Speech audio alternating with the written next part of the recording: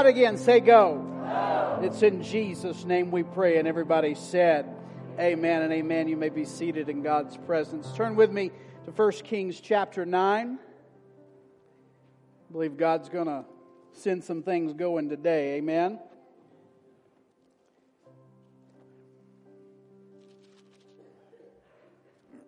How many of you got anything last week? Amen.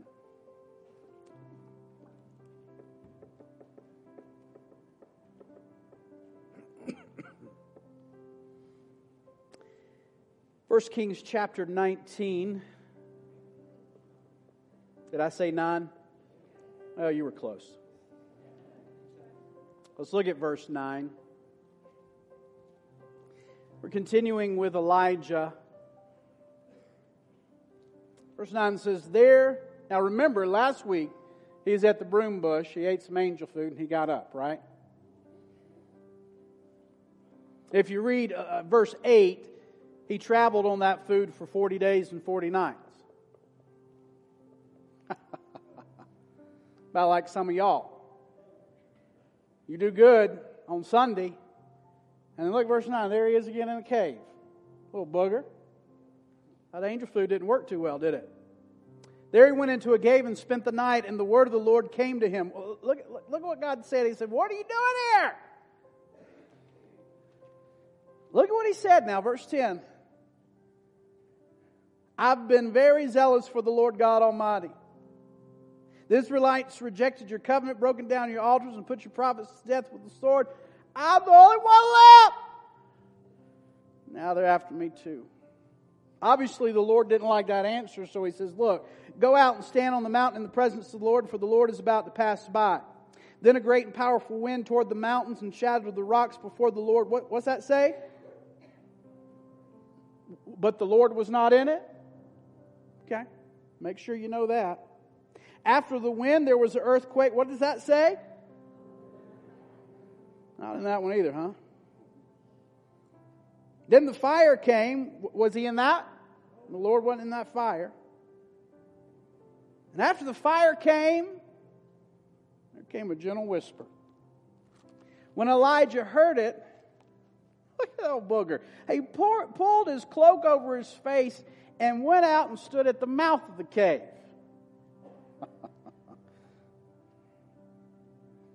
He just ain't got it yet, has he?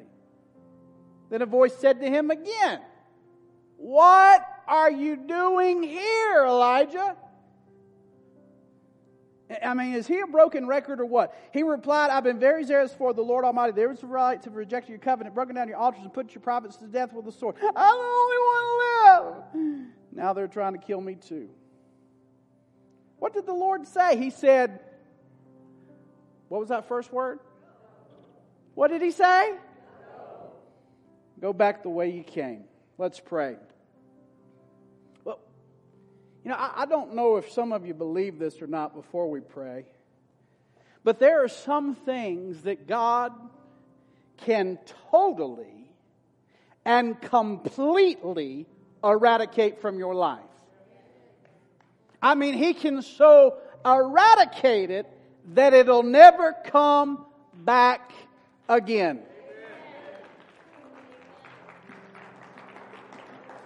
Now, my wife got excited because there have been some places that are so hellish that she never even wanted to go back again. Amen?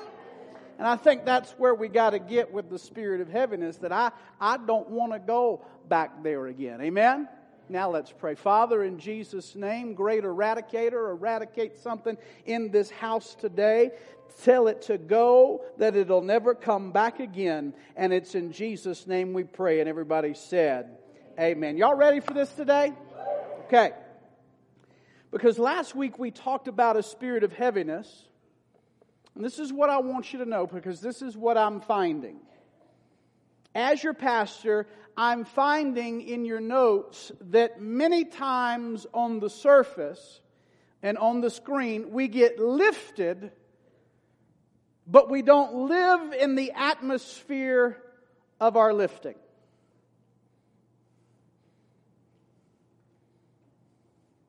What?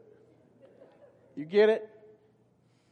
as Christians, many times on the surface, we get lifted, but we don't live in the atmosphere of our lifting, because we can come in on a Sunday and we get lifted by a song.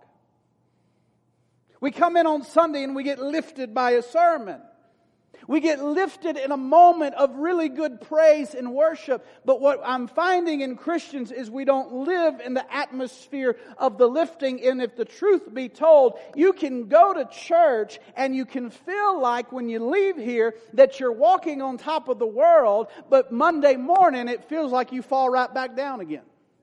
It's an up and down and up and down and up and down. And I warn you, there can be a pattern in the life of a Christian where you go to church to feel better, but you actually go home to get back down again. Not on purpose. Anybody drink those energy drinks? Couple of people? Okay, nobody really wants to admit it because you know how bad it is for you. But it's like those energy drinks. I've seen people, they chug them, and after they chug them, I mean, baby, they can run in the Olympics for a little short while, because after they crash, they come down. And I understand why people drink energy drinks, because some people, their life is challenging. The demands on their life are a lot, so they chug one and go down, and they chug one and go down, and they chug one and go down. And my question is, does it really make a difference in your life? Because to me, as a believer, it's better to be stable and steadfast than a roller coaster Christian. Amen? Now, I'm not preaching against the energy drinks, so don't come to me after service and be one of their best salesmen and tell me how great they are. What I'm really trying to do is use an illustration of trying to tell you this is how a life of a Christian can be. That we can come to church to get up, only to go back down in our atmosphere of our life. And some of us get to the point, and I'm seeing it in churches, that if we're not careful, we're only coming to church to get high. We're like junkies.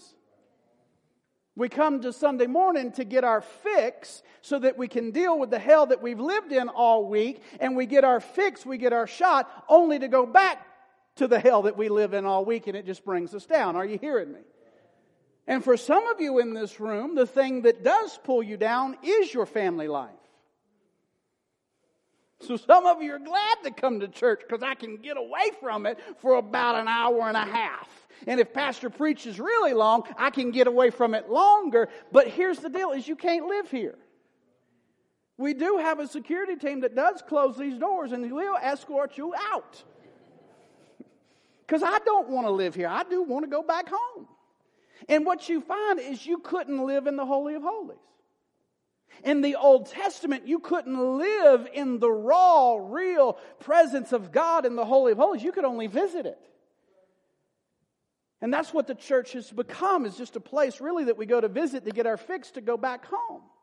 So in your notes and on the screen, people go and visit the presence of God only to go back to a horrible home life situation.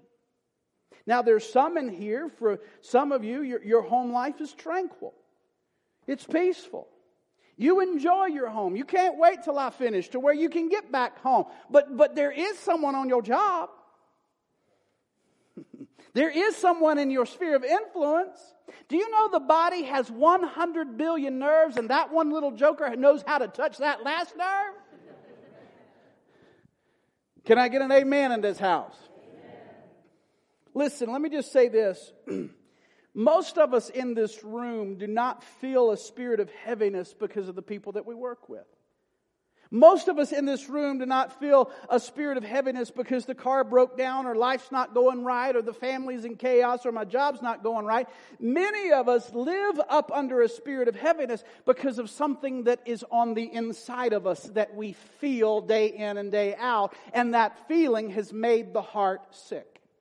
For some of you in here, that feeling is an emptiness, or it could be a loneliness, or it could be the wrong perception like we talked about last week and we're going to talk about today. It could be an alienation. It could be a personal thing. It could be a past thing. It could be a personal dysfunction. It could be an invisible thing. It could be an imagined thing. It could be a hidden thing. But there is something inside of you that is making your heart sick. So when I look at Elijah, I scratch my head and I go, how in the world can Elijah be so anointed, so powerfully, publicly, but yet privately his heart is sick? How can it be that way all at the same time? So I ask you, how in the world could you be doing things only to ride home in your car or from work and you're crying because you do not like or you dislike your own life? I mean, here all is Elijah. I mean, if I could call fire down from heaven, I mean, that would just be amazing. Fire that would come down and lick up the water. Fire that would come down and lick up the wood. I mean, this is what happened in Elijah's life. And suddenly he's on the run for his life, which we talked about that last week. So what I want you to see today is on the screen is what happened at the broom bush. It got him up, but obviously as we read on, it did not get him out. Are you with me? It got him up. The angel food strengthened him for 40 days, but there was still something in him that did not allow him to come out. Matter of fact, let me ask you this question. Have you ever gone through anything in your life and you thought that you were delivered only to find out you thought you got the breakthrough, you cried in the service, you worshiped the Lord and said, goodbye problem, walked out of here with your shoulders square only to find Wednesday that you weren't really delivered? Can anybody be real in this place and say that's happened? Okay, a lot of you. Now I'm glad that the others have no inconsistencies in their life. I'm glad all the others have no problems, but if you're like us, we've actually realized that in this thing called Christianity and trying to follow God, that at one moment we can think we're delivered, only to find out that really, truly we weren't. And here's Elijah. He runs in the strength of this angel food, the Bible says, for 40 days. But then here we find him in the cave again. And some of you in this room have found yourself going back to a state that you don't like, that you thought on Sunday you got free from. Some of you in this room have decided on Sunday morning that I'm not going to be the outspoken, vicious-tongued, piranha mouth that I am, and I am set free from that. So Monday you're like, hey, how you doing? So good to see you. God bless you. Amen. And then by Wednesday you're like, if you talk to me that way again, I'm going to knock you upside the head. Now I know none of you want to admit that, but that happens. We think we get freed only to fall right back in again. Some of you came in here and you've thought you've conquered the habit. You thought you conquered the mood. You thought you conquered the issue. You thought you conquered the inconsistency. But at the right circumstance, in the right place, you're singing the song, "Oops, I did it again." The people that are laughing are like, yep, that's me. The other people that are trying to hold back the laugh are like, I don't want to expose myself. So here's Elijah. He's trying to get out of the cave. The angel food's wearing off. And God looks at Elijah. And I love how God asks questions. He says, Elijah, what in the world are you doing here?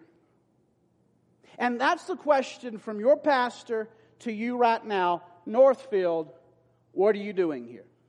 I'm not talking about church on Sunday. I'm talking about in the same habit, in the same inconsistency, in the same spirit of heaviness that you've always had after so much exposure to good worship and to good word and to the presence of God. What are you doing here? You were just raising your hands. You were just singing at the broom bush tree. You just ate some angel food. You shouted the victory as you walked out of here. But oops, I did it again. And here I am back again. And to some of you that were here last Sunday and you've set free, maybe you still need this message on credit today because sooner or later you may find I didn't truly get delivered because last week, listen to me, I only taught you how to get up. But today I want to teach you how to get out and stay out. Is that okay? All right. So if you're taking notes, look at number 1 on the screen. We all have to allow ourselves the luxury of honesty.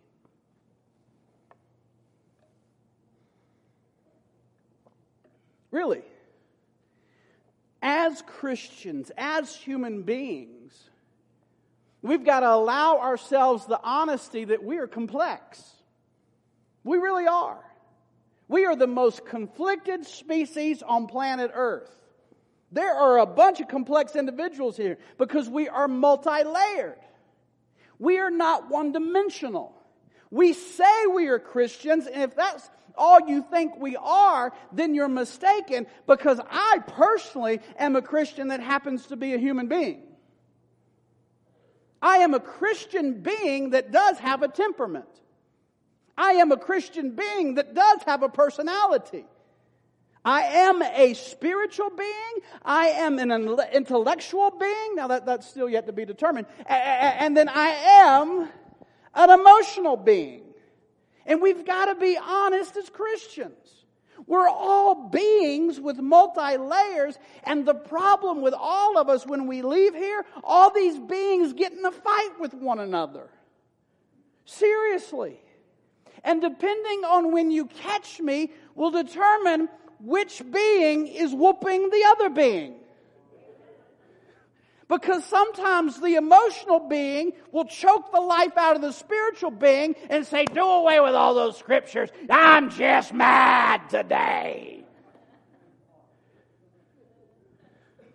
I don't think y'all want to be real here. Where are my men at? Okay, we got one man up on the front. Where are my men at? How many of you ever been ticked off at your wife? I mean, you might. Go ahead, let's be real. Let's do that again. How many of you have ever just been ticked off at your wife? All right, keep your hands up. You were ticked off at your wife, and then she came around the corner looking all good. Right? She came around the corner looking really good. And then all of a sudden, the sexual being choked the life out of the emotional being, and you don't even remember what you're mad at anymore. It happens. We're multi-layered, complex individuals. Right? Can we be real today? All right. God says, what are you doing here, Elijah? Not because God didn't know. He knew I was there. But what God was trying to get Elijah to do was to have a moment of self-analysis. Look inside of yourself. What's going on inside of you, Elijah? All of us in here, we need to get to know us. And when we are in a situation that we keep repeating over and over, especially the spirit of heaviness on the screen, we've got to ask, why do I keep having this pattern?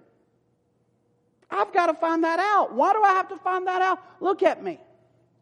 We are patternistic people. I don't even know if that's a word. But we are patternistic people. Just look where you sit on Sunday morning. You're so patternistic, I know where you are. Right? I am so patternistic that I can't trick Carrie anymore. That's why she looks at me and says, what are you stressed out about? You got that look on your face, and I always, what look?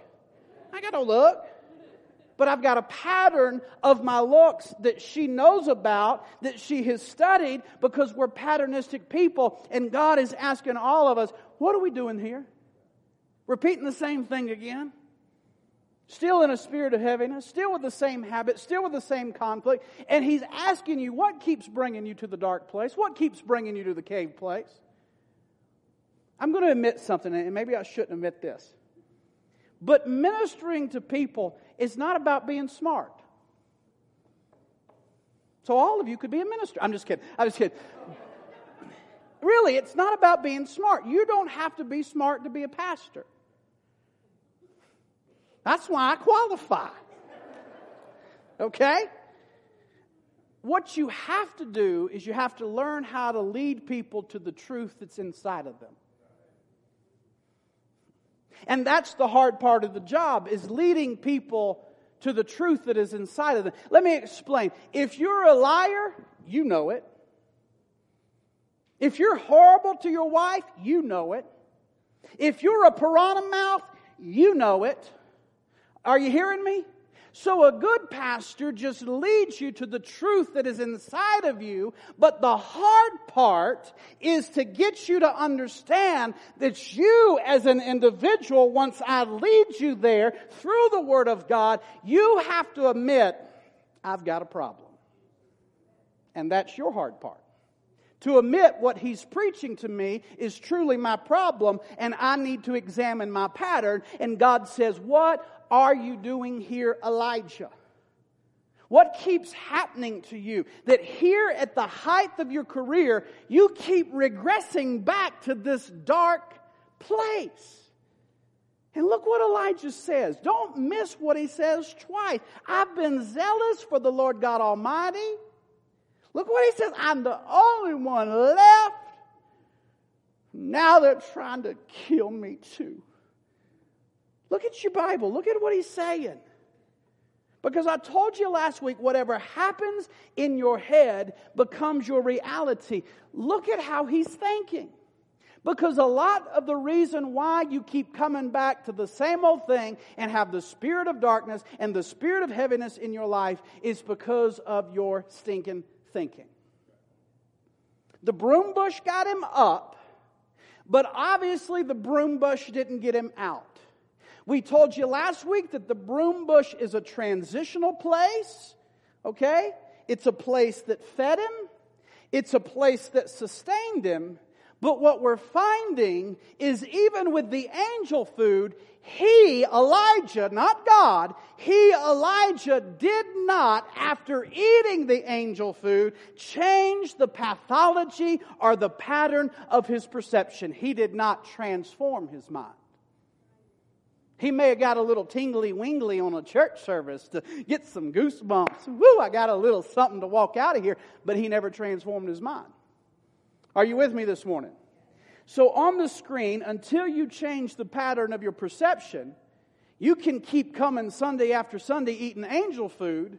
But if you don't do nothing with that angel food, you're only going to fall right back down again. And the cycle will never stop. And you may tell you why the cycle never stops? Because it's coming from inside of you. Not your mama. Ain't got nothing to do with your daddy.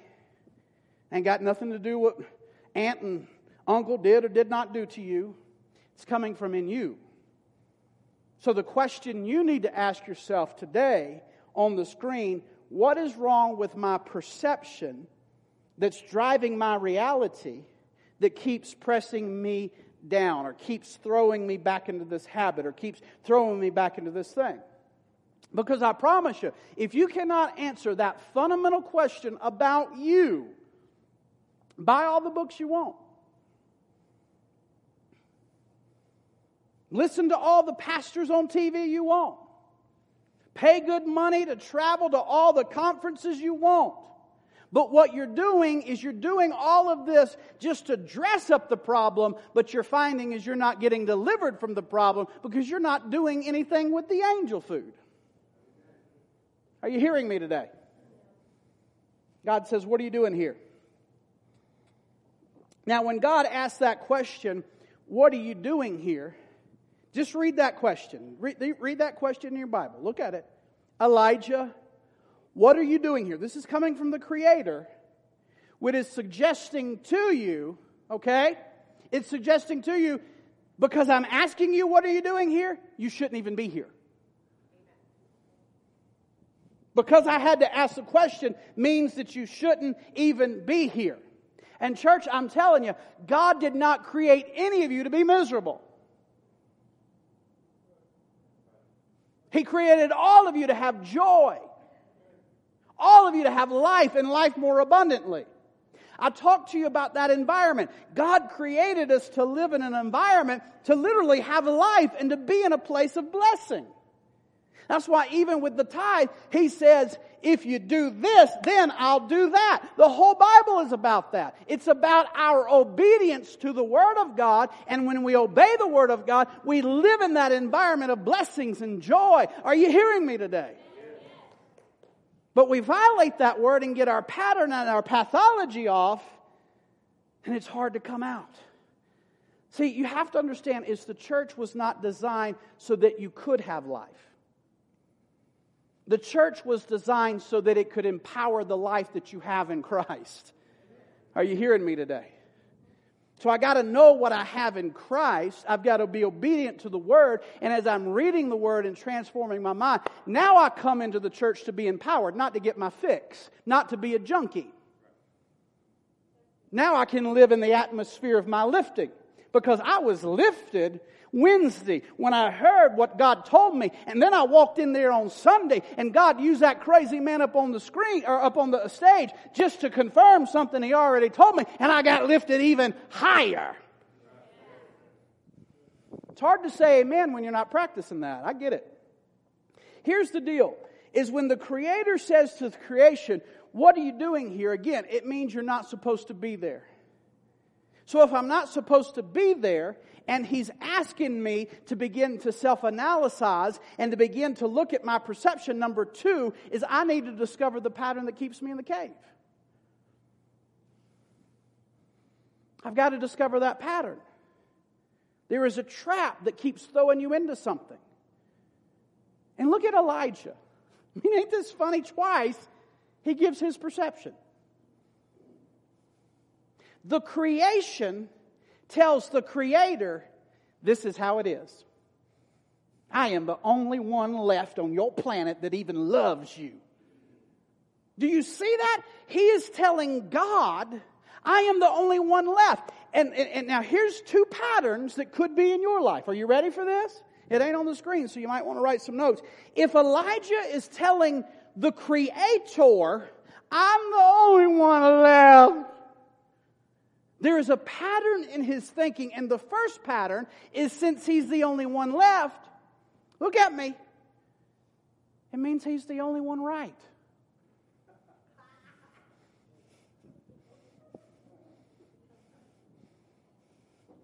The kids are wrong. My husband is wrong. My friends are wrong. That pastor doesn't know what he's talking about. He's wrong, and God is wrong. I'm the only one right. And then if that's your pattern, guess what you've done? You've positioned yourself into such a position of power, in such a position of control, because you think you're the only one right.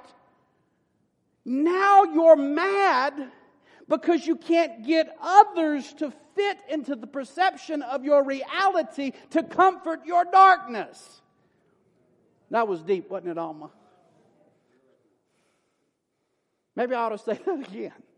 If you're the only one right, and you keep going to people, you just don't understand. You're trying to get them to comfort you in your own darkness to fit your stinking thinking and your wrong perception. So listen to people that say, no, baby, you're wrong. Here's what's really going on. You hearing me? So that's one pattern of thinking that you could be in, which leads to number 2. Since you're the only one left and you're the only one right, guess what you get to do? Play the victim. No one understands me. And when you use the word, no one understands my situation, it gives you the luxury of continuing to forever typecast yourself as the victim.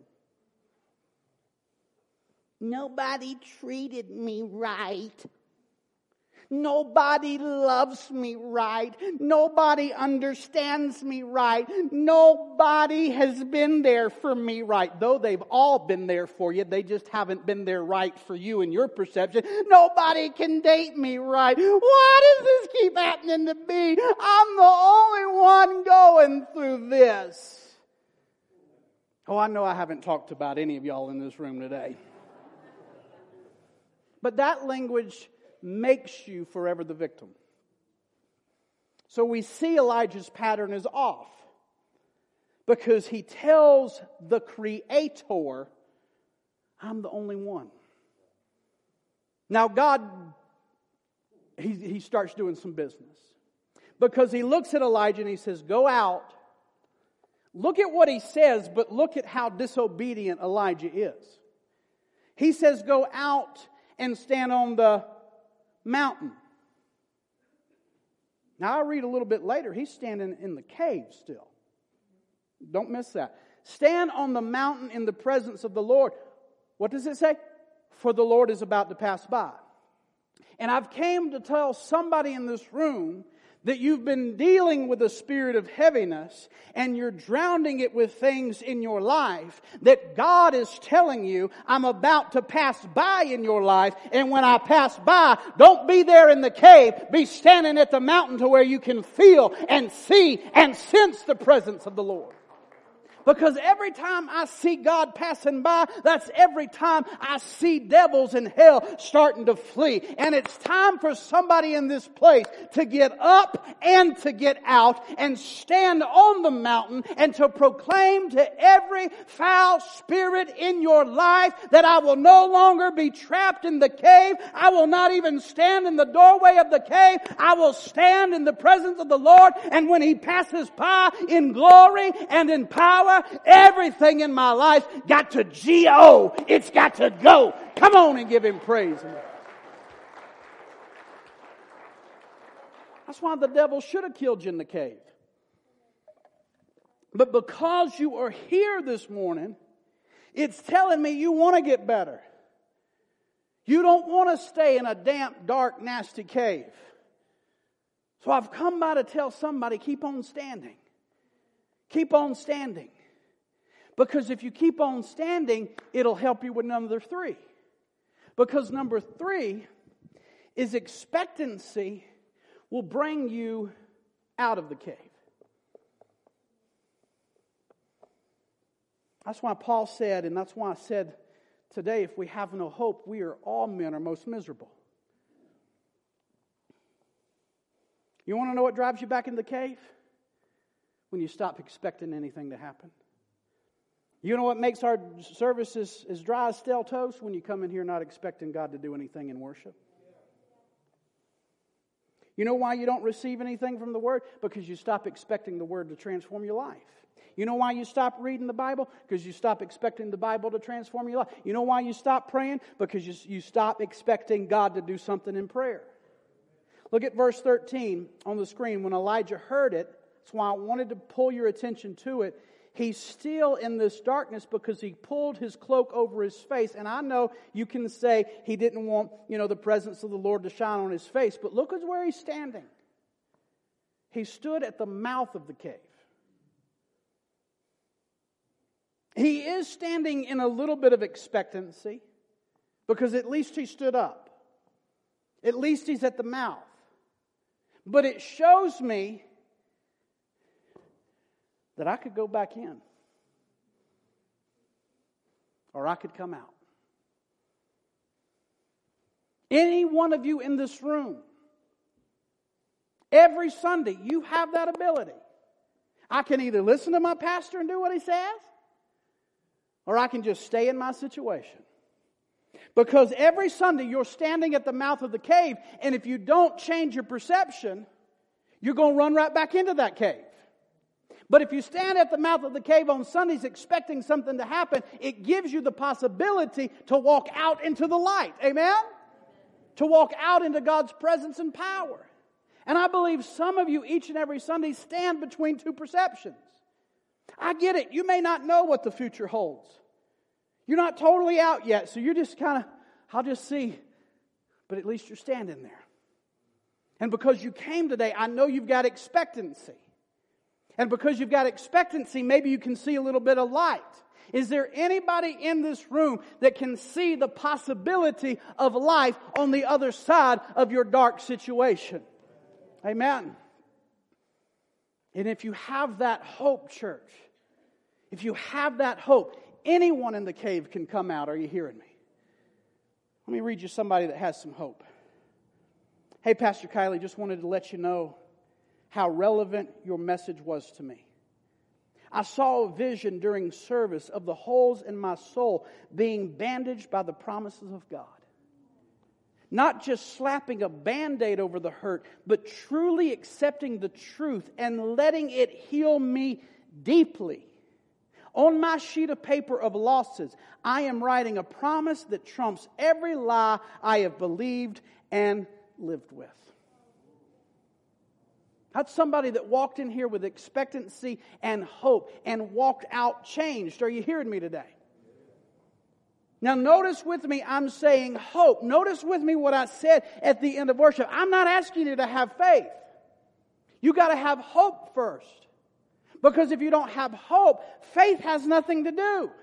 For faith is the substance of things hoped for. So if you're not hoping for a better life, if you're not hoping to come out of the spirit of darkness, if you're not hoping to come out of that habit, faith ain't going to do you any good. I got to have hope. How dare you on a Sunday morning to have hope and expectancy? While you're standing at the mouth of the cave in worship or sitting at the mouth of the cave listening to a message. You can be here and say, I may not have a husband, but I got hope. I may not have a happy life, but I've got hope. I may not have all the bills paid, but I've got hope. I may not act like I want to act, like he's preaching that I should act, but I got hope that God can do something in my life. Come on and give Him praise.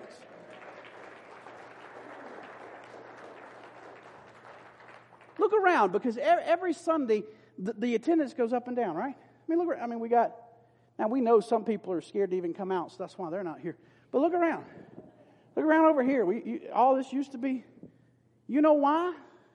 Because the enemy knows that the Word of God is being preached in this place. The presence of God is flowing in this place. And if the devil can keep you home, busy doing things on Sunday, he knows that he can stop the Word of God from placing a hope back inside of you, because he fears hope, because hope begins to resuscitate the Christian and it breathes life back into you to where you can go out there and faith can begin to operate and you can come out of your cave. Come on and give Him praise in this place.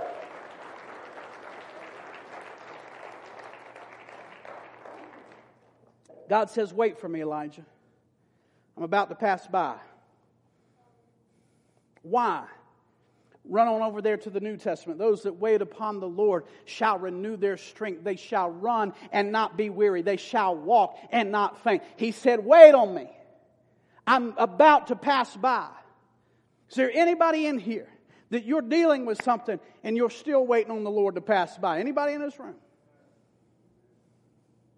And here's probably what you found. You have tried this, that, and the other, and it didn't work.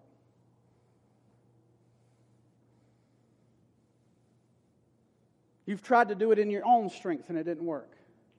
You tried to get you out, but you let yourself down. And now you're waiting on the Lord. Because He will allow you to exhaust everything that ain't going to work. And once you exhaust everything that ain't going to work, then He'll pass by. So you got to keep on waiting. Are you hearing me? As the musicians come, I want you to see this. God asked him again,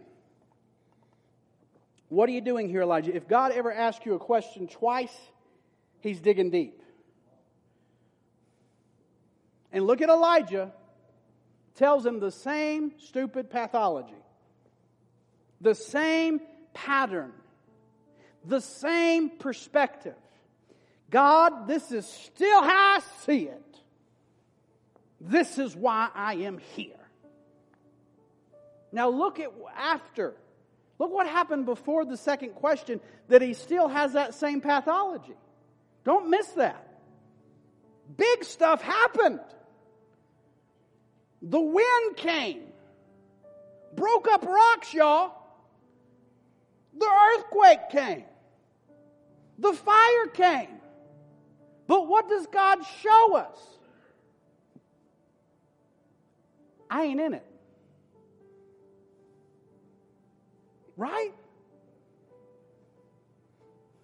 If he wasn't in it, then what was? Look at the screen. Be careful.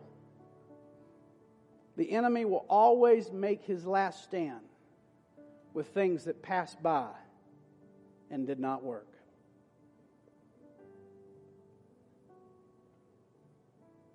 What do you mean, Pastor? Pastor, I just know this conference is going to set me and my marriage free. I'm so excited about it. I got my plane tickets. I'm going. This is going to be it. But it didn't get you delivered.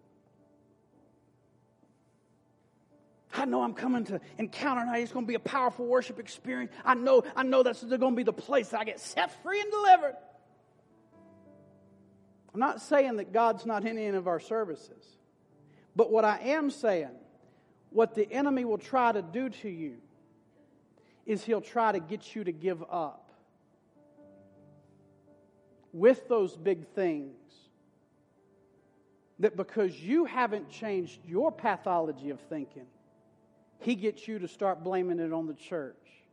Blaming it on the Word. There ain't nothing that church can do to change my life. No, it's in you, baby. He gets you to go back in the cave.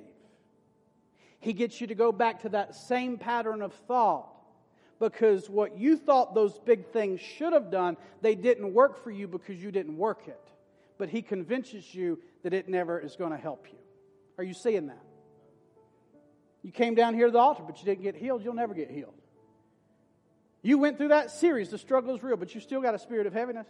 None of that stuff works. He'll try to get you to focus on the big things and convince you that it's not working. Are you hearing me? But God says, keep on standing. Keep on standing. I'm about to pass by. And I want you to see that sometimes the noisy big stuff doesn't get you delivered. It'll give you strength. But if you don't change the pathology of your thinking, you'll be right there in that cave. But let me show you what gets you delivered. Finally, the gentle whisper came. And I'm telling you with 100% assurity that when God and God Himself speaks to you, if it's truly God's inner voice in you, that is how you come out, and that is how you stay out. His power always comes for a purpose. And if somebody gave you a word and it didn't deliver you, maybe God wasn't in it. Every time God has spoken to my spirit, and I know it's the King of Kings and the Lord of Lords talking to me, I never went back to something. Never went back to something. Because that inner voice came to Elijah. And he said, son, obviously you still got a messed up perception, so let me change it for you. You're wrong. I've got 7,000 prophets that are still holy, and they still worship me. Get out of your funk. Go back. Get busy doing the work of the Lord, and never come back again. Number 4, the right perspective will keep you out of the cave. But you've got to allow God to adjust it. Remember that country song, We Need an Attitude Adjustment or something? Was that not a song? It's my song, baby, and I'll sing it. I think it was a song. I'll have to look that up. Play it for you next week.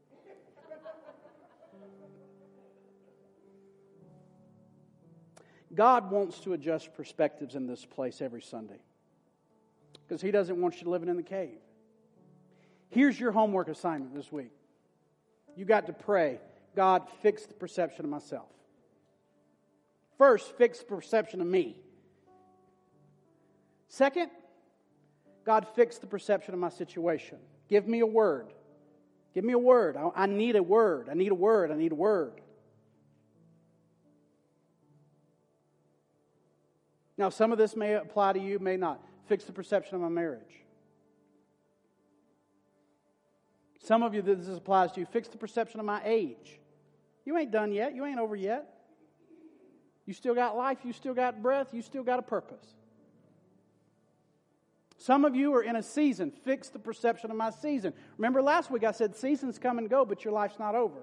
Some of you are in a bad season and you can't shift your perspective. God, give me a word. Give me a word. Fix the perception of my season. For some of you, fix the perception of my relationships. I don't know who that's for. But understand something. That your thinking always causes you to live in a cave. Because the moment he heard the whisper, his perception was corrected. And there is going to be a voice in your life, and it's going to speak to you.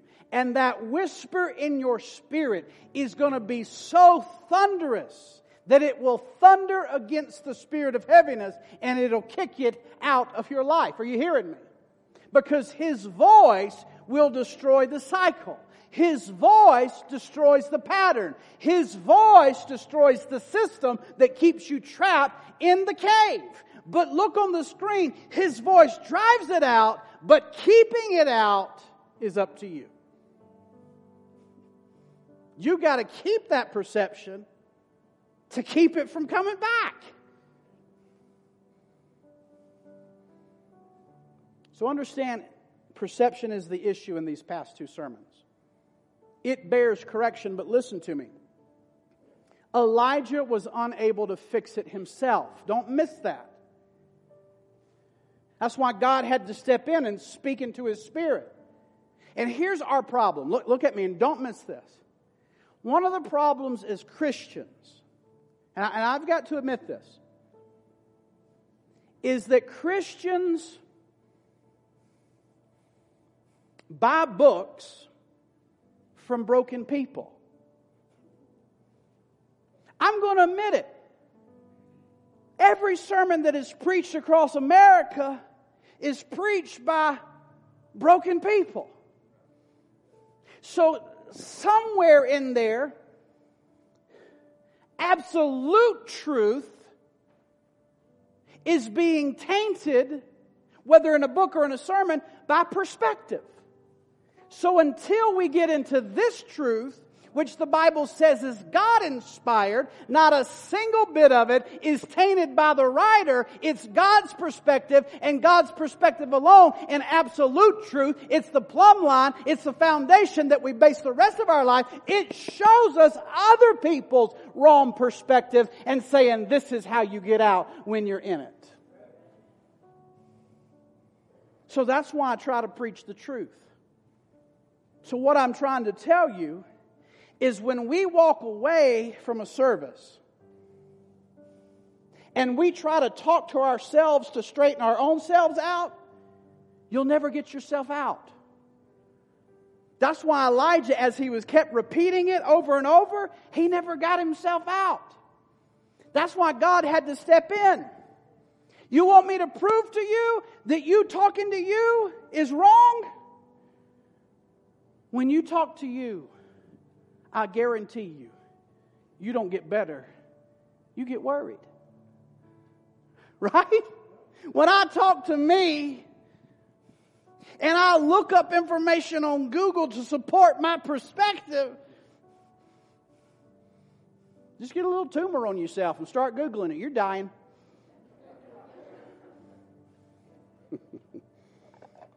That's why you got to come out of the cave.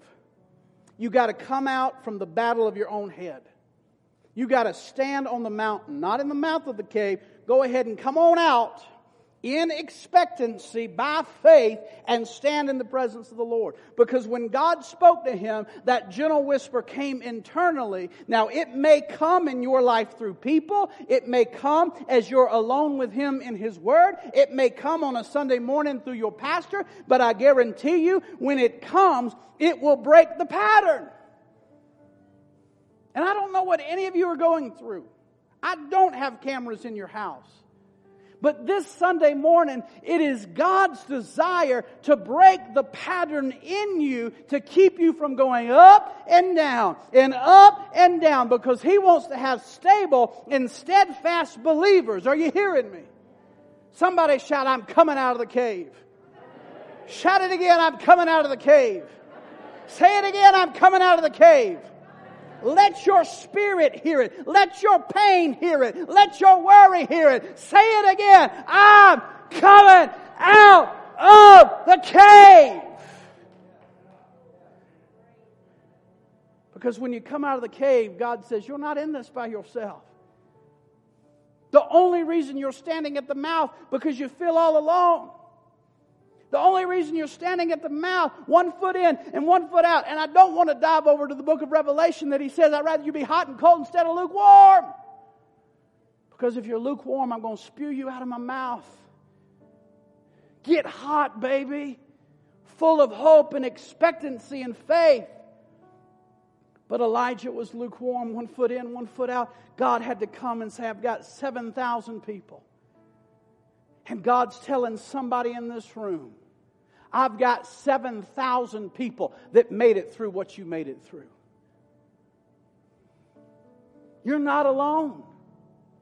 There's people all over this world that's gone through what you're going through. And this pattern of up and down and up and down, I'm trying to allow the power of God to move in this house, to break it off this house. Because I believe on Sunday mornings we have cavemen and cavewomen walking in this place. But I'm determined as your pastor that you will come out of the cave. Amen? And here's what I want you to understand. I said it before and I'll say it again. Once Elijah came out, we never see him going back to a dark place again. Because when God said go, somebody shout go. Go. Shout it again, say go. Go. It never came back again. So in the name of Jesus, I declare over your life, every dark thing, it's got to go in Jesus' name. Every dark thing over this valley has got to go in Jesus' name. Every dark thing over your child has got to go in Jesus' name. Every dark thing over your husband has got to go in Jesus' name. Every dark thing over your wife has got to go in Jesus' name. Can we give him praise in this place just for the word go?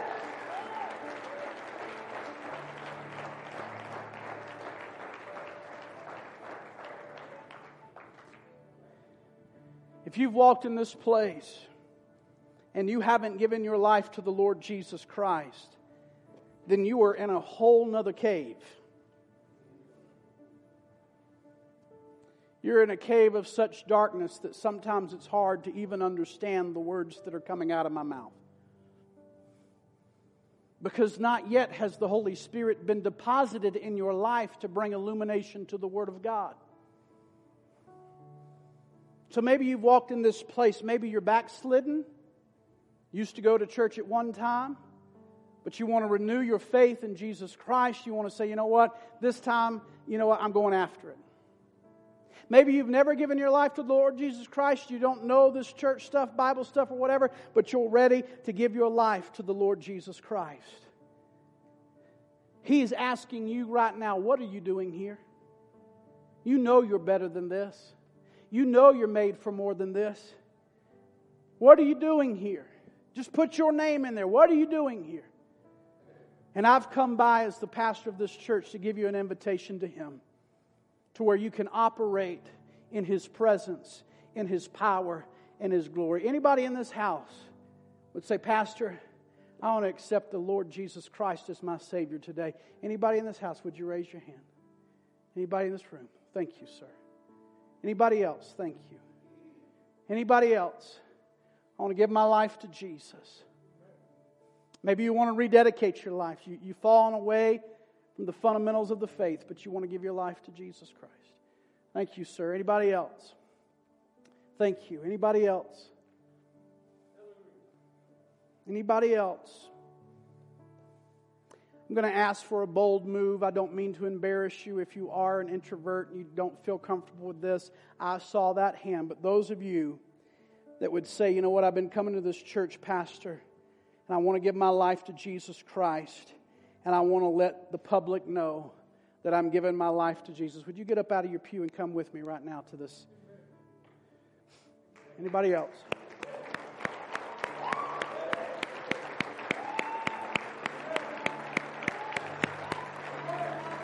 Yeah.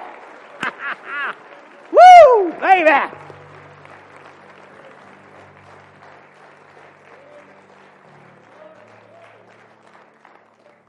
Don't let me know somebody hadn't given their life to Jesus, because we'll pray them in the kingdom. Amen. So proud of you. So proud of you. God's got something for you, bro. You know it. I feel it right now. I'm going to help you become everything that God has spoken inside of you. When you thought it was you, it was really the Holy Ghost saying, I've got big things for you. Amen? The rest of you, Rick, if I could get 2 of those right up under you. The rest of you that have raised your hand, I saw that hand. Gentleman just came today. I went up to him.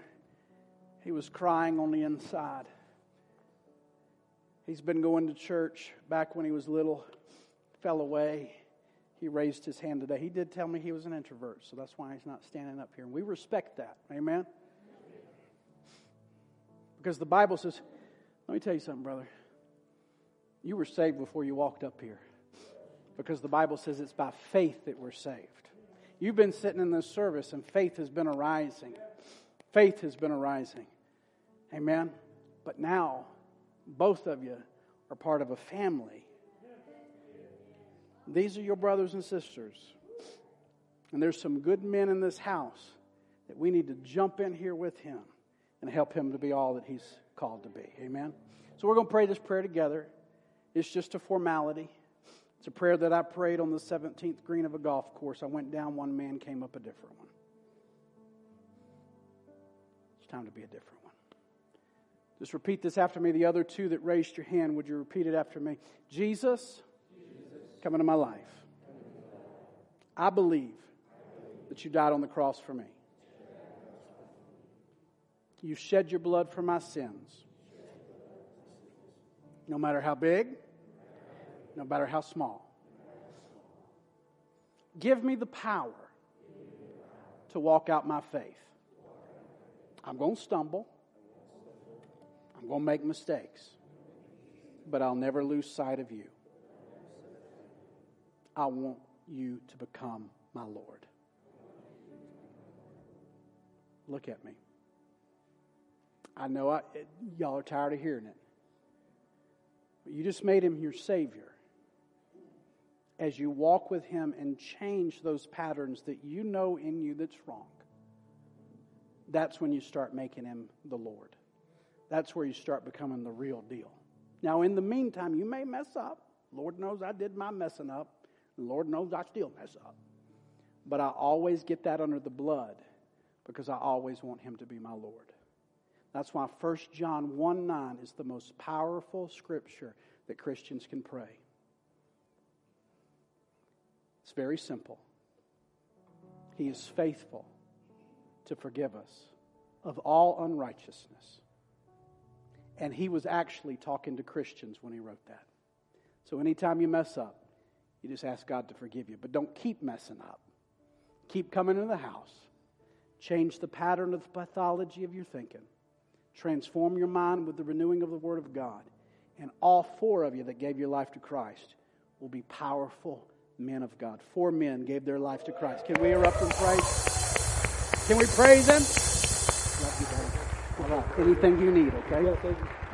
Anything you need, brother, you let me know.